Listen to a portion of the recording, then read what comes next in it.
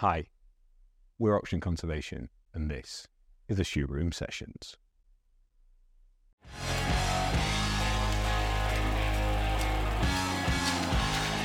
Good morning, James. Welcome to the Shoe Room. Thank you very much.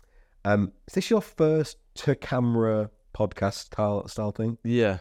If you don't count like uni, like pre-recording video stuff, this is like an actual, Exciting.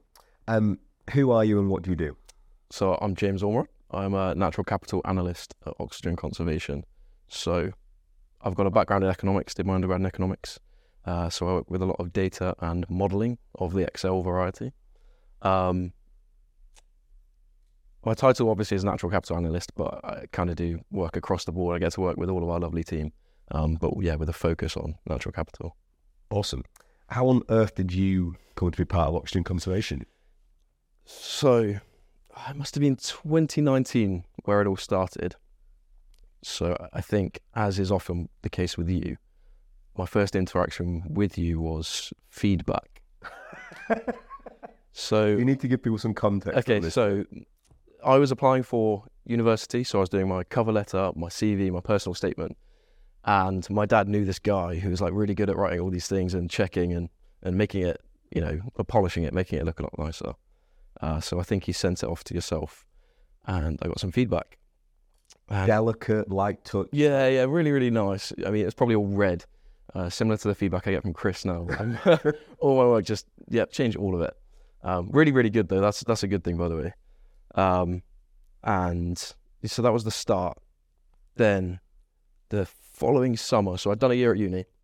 So following Birmingham. Economics, Yep. First year. As is often the case, or I found, so going to uni, doing an economics degree in the business school, you walk in and everyone's like, I'm going to be an investment banker. Like, this is what's going to happen. It's banking, it's asset management, it's sometimes consultancy. And so that's kind of what I thought. I was like, yeah, going to be a banker, going to earn loads of money, going to work like 24 hours a day. It's going to be sweet.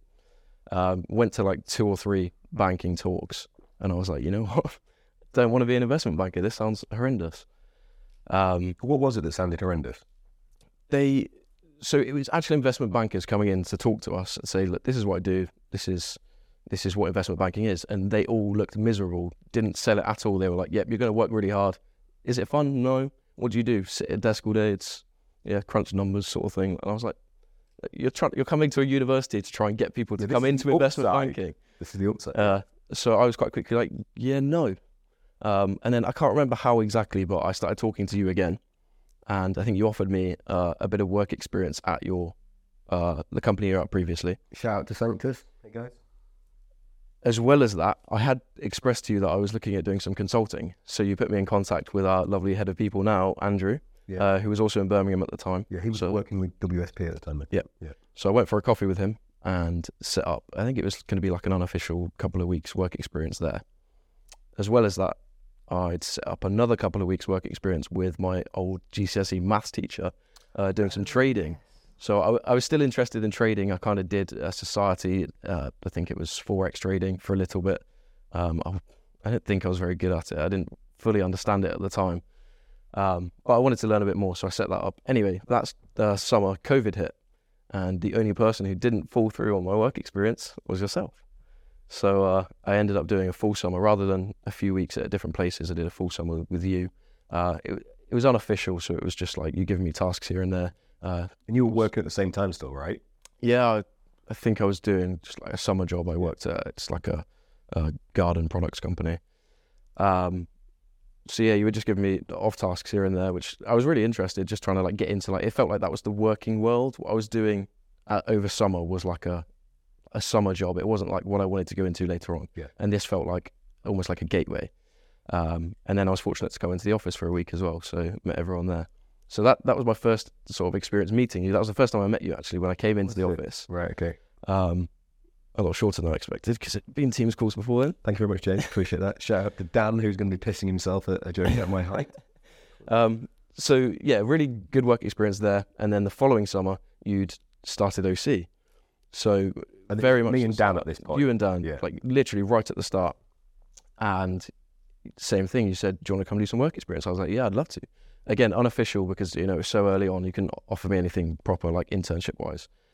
So similar vibe. I think it was slightly more intense, but it was also a lot more interesting because it was so new, and you were kind of like, I didn't really know what's going on here. Yeah. We have an idea. It was just kind of quite This wild. would have been like 2 months into OC. This is super early. Proper early. So yeah, again, not first time I met Dan. Second time I met Dan, I loved Dan. He was good at the start. Then he started roasting me a lot. Yeah, that's it. So yeah, another really successful summer working for you. Following summer, I think the team's now 6 to 8 people. That sounds about right, yeah. And you offer me an official internship, so a paid internship, which I was delighted to accept, of course. And again, I think I worked hard enough to be invited back after I decided to leave and do a master's. So just on that, you left to a master's.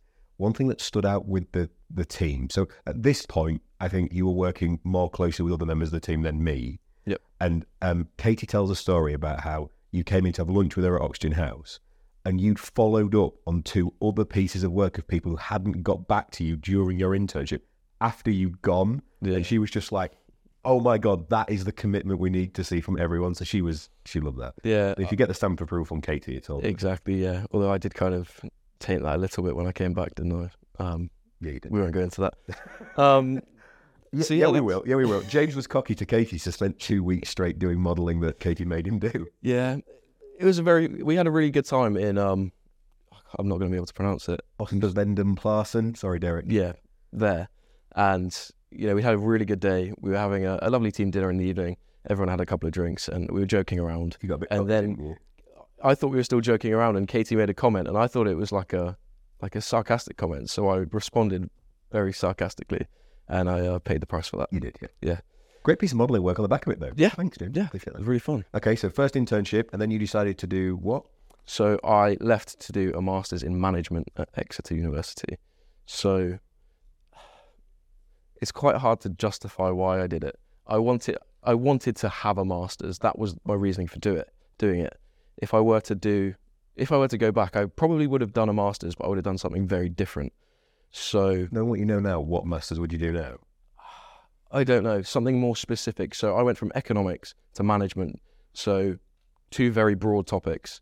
I wish I'd gone for something more specific, even if it was like, I don't know, even something like fintech, maybe something just like a little bit more niche. I could learn something more about, or something more environmental, I guess, which would have been a lot more useful. Having heard Chris's experience, so he did environmental economics, Yeah. and a lot of that's now flowed through into what we do at OC. I don't think it's a bad idea. I think the fact that, I always thought the better route for you would have been to have done an MBA, but that wasn't available straight. You had to have 2 years work experience, and I knew for a fact if I didn't do it straight after my undergrad, I wouldn't come back, especially coming to somewhere like OC. Like, you don't want to leave to go back to uni. No, so I think having a relatively generalist master's, I think probably long term will stand you in good stead. But I can appreciate now why something more specific might appear to be useful. So you went back to do the master's? Yep. During that, I didn't have too much contact with you, to be honest. I did a podcast. Yeah, until we did a podcast. So I'd kind of, I overthink things quite a lot sometimes. So over time, we hadn't spoken for a while. I was gradually thinking maybe I'm not going back after summer, because we hadn't like officially agreed anything. It was just and we didn't have a role at the time, so we're still growing. Didn't know where we were in terms of a team. So I wanted to find a role for you, but I didn't know that I definitely had one. Yeah. So you doing the masters actually was good timing. So yeah, as I left, you'd said to me, "What would you say if I asked you to stay right now?" 2 weeks before I was due to start my masters. So obviously I said no. I've sorted all my finance, all of my accommodation, everything. So that was just a bit too late for me to decide right then. So yeah, fast forward throughout my degree, as I was saying, I kind of thought, okay, maybe I'm not coming back. Not like for any particular reason, just because I hadn't spoken to you. I didn't want to hold on to that idea if it wasn't there. And you appeared on a podcast and sent me a link. And in this podcast, I can't remember the exact phrasing, was it? You can learn more from YouTube than any master's degree on offer. I was being somewhat disparaging about master's programs being a bit out of date. Yeah. Yeah. Then I got a call from you saying, was that aimed at me? Yeah. Might be, Just directed at me. And then from that, I asked you to do something to kind of help my cohort understand a bit more about what you do. and what goes on here. But uni's really slow and weird. And I offered this to the senior lecturer at the time, and she was kind of like, yeah. But I also, you then followed up and said, okay, I'll come in and do something like in front of a live audience. And then I knew that the audience would be tiny because people at uni, like a lot of people don't care enough to come to these extracurricular things. And I thought, you know, if you come in and it's just me and two other people, I'd be really embarrassed. Yeah, because I would have done it for you. Yeah. Yeah. So then I can't remember exactly when we then had a follow-up conversation, but you offered me a full-time. Then at that point, Chris had come in, our director of Natural Capital, and the volume and sheer quantity of work him and Lara were producing, there was that perfect fit that could align you, your work ethic, your interest with the most amazing role model and mentor moving forward. So let's touch on that a bit. What's it like working with Chris on a day-to-day basis? It's incredible. First of all, he was there during my internship. Yeah. Only just. So you delayed starting my internship so that he would be there so that I could report directly to him straight away. And that was probably the biggest change going from the first unofficial work experience to this, was that I was now talking to someone else.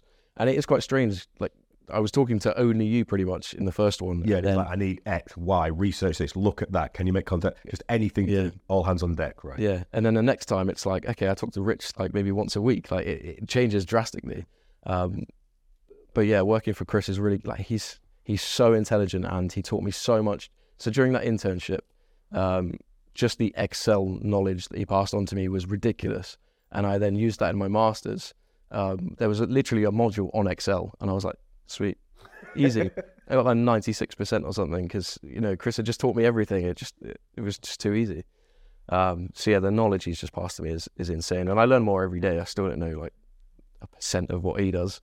So it's really, really interesting just to be around him and listen to what he says to other people as well. You know, just being in calls and sitting in the background is amazing. Just he comes up with something new every single time. So it's great.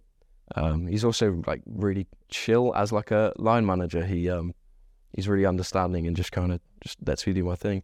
I think that helps. The personality fit, I think, is so important with any, in a small team when you've got a direct reporting relationship with something. It's so important because what you experience is chilled and laid back. Chris gives a hell of a lot of feedback. Very much in my model, it's direct, it's honest, and the standard doesn't drop. Yeah. So, you know, there's a standard joke, you don't ask Chris for feedback on a Friday because you can get 12 pages. Yeah. And, but it's true, right? It's constant. But I love that though, because especially at the start, when I got that much feedback, I'd learn so quickly because I'd learn like for example, the weekly update. So he asked me to do a couple of pieces to begin with. He'd send me feedback and it'd be pages long. Like he'd send me a Word doc. Longer than the... Yeah. In fact, he just sent me a Word doc back and he'd make track changes and the whole thing would be read. Like literally not a single thing would be the same, other than maybe like an if or a but or something. And I learned so quickly from that. It's got to the stage now where it's just like, yeah, I've made a few changes. Obviously, a few changes for Chris, still a lot of changes, but it's not like this whole Word document of change. Like the feedback is really, really good. Why do you think you're so open to that amount of feedback? Because for some people, it lands like a punch in the belly every time. Why do you welcome it? I want to improve. I want to be at Chris's level. So, you know, if he feeds back on every single thing, I can improve on each and every one of those things. That sentence is almost right. You don't want to be at Chris's level. I want to be above Chris's level. You want to be above Chris's level. You better be. Yeah. So yeah, I always love feedback. Let's talk about hard work. So I'm hoping this goes out to our next group of interns that come. So we can lay out with Esme and you. I'm going to record Abby's later what it looks like and what it takes to be successful, because we always try and put it out there, and I overplay because I would hate for people to come to OC and think, oh God, I had no idea I was expected to work hard. I had no idea everyone put so much into it. So what's the reality like from a hard work perspective? I feel like as people, we know if we work hard, and everyone at OC works ridiculously hard, some more than others. I think that was a compliment, Josh. Josh is behind the camera and Jay's kind of looked at him. Don't know if he's giving him shit that he doesn't work hard or Josh works a huge amount. Yeah, I was only joking. Hard work. What does it look like on a day-to-day basis for people? So I struggle to comprehend how hard I work because I love what I do. So I I'm usually like, okay, I'm just working, and then Hannah, my girlfriend, will say, "Why are you still working? It's like 10 o'clock at night," or my friends will be like, "I've just done my 9 to 5. I'm not even thinking about work right now. Like what are you doing?" So I do struggle to comprehend it. So time spent on work is obviously one of the biggest things. Yeah. Like it's not a 9 to 5. It's a constant, process of learning, of communicating with the team, and There was a good example the other night, I think. So we're working on a really exciting piece of work at the minute that models workflow throughout what everyone does that you're building, which is great. And I remember messaging you going, "Oh, where are we with this?" And it was in the evening. I had no idea what time it was. So I messaged you. And you're like, literally at mate's house watching football. You'll have it. And then half an hour later, bing, it arrives back in my inbox because you'd got back through the door and you'd sent it through. So I think that flexibility is a key part of it as well. The request might come at any time, and you're so amazing at just jumping on it and delivering. Yeah. I know a lot of people probably wouldn't like this, but I think it's part of what we do is having like Teams and emails and stuff on your personal phone. If I didn't, I wouldn't be able to work nearly as hard as I do, because I do half of it from my phone when I'm, I guess out of work hours, like what you're saying. Then if I'm at my mate's house, checking my phone, if I get an email from, I think the important bit has got to be, the balance has got to be there as well. So like and Chris doesn't care where you are or what you're doing if you're delivering on stuff. Yeah. So Josh is behind the camera, and he told me about going to a party with a load of mates, and he was sat around editing photos at this party with his mates. Brilliant, fantastic, yeah. Yes, I think it's like the surfing analogy, right? I always think no one tells a professional surfer to surf less. Everyone's like, "Oh, great." So if you do love what you're doing, and for anyone who's interested in OC, and thank you so much for all the people that ask us about jobs on a day-to-day basis, don't come here if you don't want to be obsessed by this. None of us are normal. We're not trying to be normal. We're trying to do stuff that's super special, but you've got to love it. If you don't, it's not the place for you, I don't think. Exactly. And like I was saying a minute ago, if you do love it this much, it doesn't feel like hard work. It just feels like, okay, you do long hours sometimes and you get asked to do things on weekends or whatever, but it doesn't feel, it's not like a burden. You're like, okay, yeah, I'll do that because I really enjoy this and I want to speed up the process. So I feel, and everyone works like in that way. So Charles, the estate manager, he describes it as addictive. Yeah, because for most people, it's the first time in their career where they haven't just been the one that's pushing hard and it's lonely and they're the last one working late, and they're looking around and everyone's working. So you go, "Oh, can I get involved in that?" Or even if I find it like, even if you're not directly involved in something, "Oh, can I get involved in that?" Or "Can I join that meeting?" Or because the answer is yes with us, there's a whole range of stuff to get involved in. Yeah, and I think that because everyone has that mentality and is prepared to work hard, it's just going to help us scale and do what we want to do so much faster. It's just really exciting and cool. Yeah. So the key part about that, so in the coming months, we're properly going to be positioned as the country, if not the world's leading natural capital asset management firm. For people who don't know, James, what is natural capital? Natural capital is essentially making nature a commodity. It's like generally, I'd say natural capital is the stock of assets through which individuals, banks, businesses can fight against climate change. Whether that's for the right reasons or the wrong reasons, like I don't know. It's different for everyone. But that's like the flow of money to help fight against climate change is through natural capital. So it's woodland creation, peatland restoration, biodiversity net gain, all that sort of jazz. That's like the general view I'd give it. For an OC perspective, I'd say it's probably like at the heart of what we do. So from a couple of different perspectives as well. So first of all, it's how we scale conservation. So woodland creation, not just any old woodlands as well, enhancing their biodiversity through planting native broadleaf woodlands, right trees, right places, all that sort of good stuff, as well as the sequestering of carbon. Same for peatland restoration and biodiversity net gain. It's all enhancing the biodiversity and quality of our sites, I'd say. We are restoring sites as well as creating financial returns, I guess. And that's first, right? Yeah, that's first. Conservation. And the reason why I'd say it's at the heart of what we do is because it sort of pumps the money through OC as well.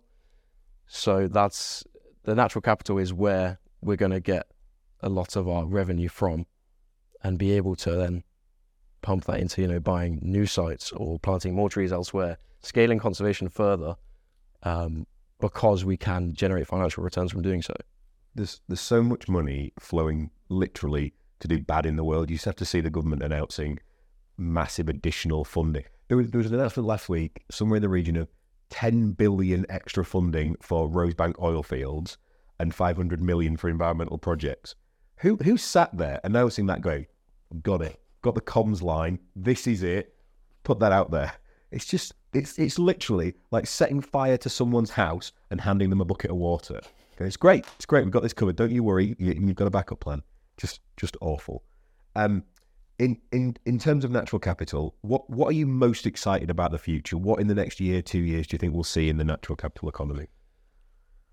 Just for its growth, I guess. Just seeing more of it, seeing the market grow, seeing your carbon curve come into fruition based on the increasing levels of natural capital and people increasing it for the right reasons, not, for example, big oil companies just planting loads of trees just to offset their own emissions before they've tried to reduce them in the first place. For OC as well, just planting so many trees. This is kind of going to be a bit of a cheat for your last question that you normally ask about scaling conservation. But I'm really excited, and I really hope we can see this, that we scale conservation to the extent where we can start seeing little dents in like global figures of like carbon sequestration levels or climate change mitigation, like the curve slightly like dropping off because we've done enough to make that change. I'm not going to see this, but you and the other early career professionals you've got a chance of seeing Bear Hill to fully mature woodland and forest on estates that we own. It's incredible, isn't it? I mean, that is incredible. It's also slightly depressing because that's the first time I've realised I'm not going to see those woodlands before you guys put me out to pasture and replace me. It's like, wow, okay. And I hope you do. Yeah, sailor bee. Okay, so I want to pivot slightly, James, to the people who might be sat there going into uni now where you were a few years ago. If they want a career in the environment sector, what advice would you give them to go about making it happen? Get busy living or get busy dying. So by that, I mean, if you really want to get into the sector, but you haven't had the opportunity, you haven't found the right roles, you haven't gotten through the processes far enough, I've had the privilege recently of looking at a lot of the applications and CVs of individuals, and the ones that stand out are those that have gone to Japan to monitor bear levels in local communities, or walked across countries to just because they want to interact with the natural environment of that country, or swimming with orcas in Norway. Like these amazing. Someone did last week. Yeah, someone did that last week. Just like these incredible things that are related to the roles, but they don't have to be like a job, showing that you really do care about the natural world and natural capital and all these sorts of things. Like even if it is a holiday, like I love that.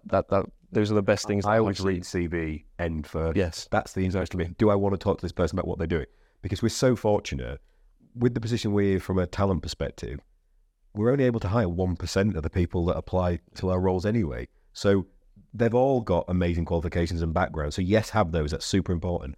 But stand out and be unique and different. So get busy living. Just do what you love and just have an awesome time. And if you're excited about it as well, that's like, it's so much more interesting having a conversation with somebody who's like, yeah, I just did this awesome thing, and it's related to what we do as well. And yeah, I'd say that's probably the biggest thing.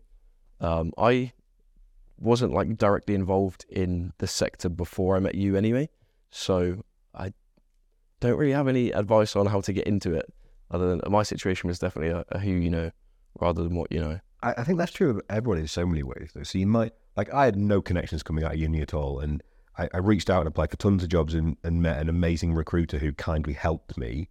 And that was the same, and I made a sort of emotional deal with myself that when anyone else reach out and ask that question, I'll try and help if I've got capacity. The growth of this podcast, and Elle's in the room now, thank you for growing the podcast, Elle, but not thank you for the amount of requests I now get to do that said help. So at some point I'm going to have to, well, in fact I've started, so I'll always reply, but sometimes I'll ask someone like you to speak to an applicant who can offer advice that I just can't get to them all at the moment. But I think everyone knows somebody. You maybe haven't got a connection directly into the industry you want, But if you know someone and you say, can I help, or could you advise about, people like helping other people. So talk to lots of people, reach out and ask for help, and you might be 3 conversations away from someone. I mean, everyone can set up a LinkedIn profile really easily now and start connecting with people and see who's out there. We had an amazing guest on, Freya, who literally admitted to just following my post, adding everyone who I interacted with and saying, oh, we know Rich, can we have a chat? And I was like, I think I'm okay with that. I made it, and we ended up in Scotland talking to our amazing lead lawyer, Ross Simpson. He's like, oh yes, I spoke to this Freya person who knows you. She's wonderful. And I was like, I mean, fair enough, Freya, like it's working. So, I mean, don't upset people by doing that and don't get weird. She's not weird. But yeah, reach out there and try and say hello to people. 100%. That is what they taught us to do at uni as well, you know. I can't remember the figure. There's like 75% of jobs aren't actually advertised or something like that. They're all like, you have to go out and find them. Bang on a lot of doors and get a lot of no's. James, that's all the time we have. One awesome first podcast for you. Thank you. We are uber delighted to have you as part of the team, and I have no doubt at all in the years to come when me and Chris get put out to pasture, you will achieve far more than we ever have. And if you don't, that's our fault for not coaching you enough. So thanks for being on the shit room. Thank you for having me. Bye, guys.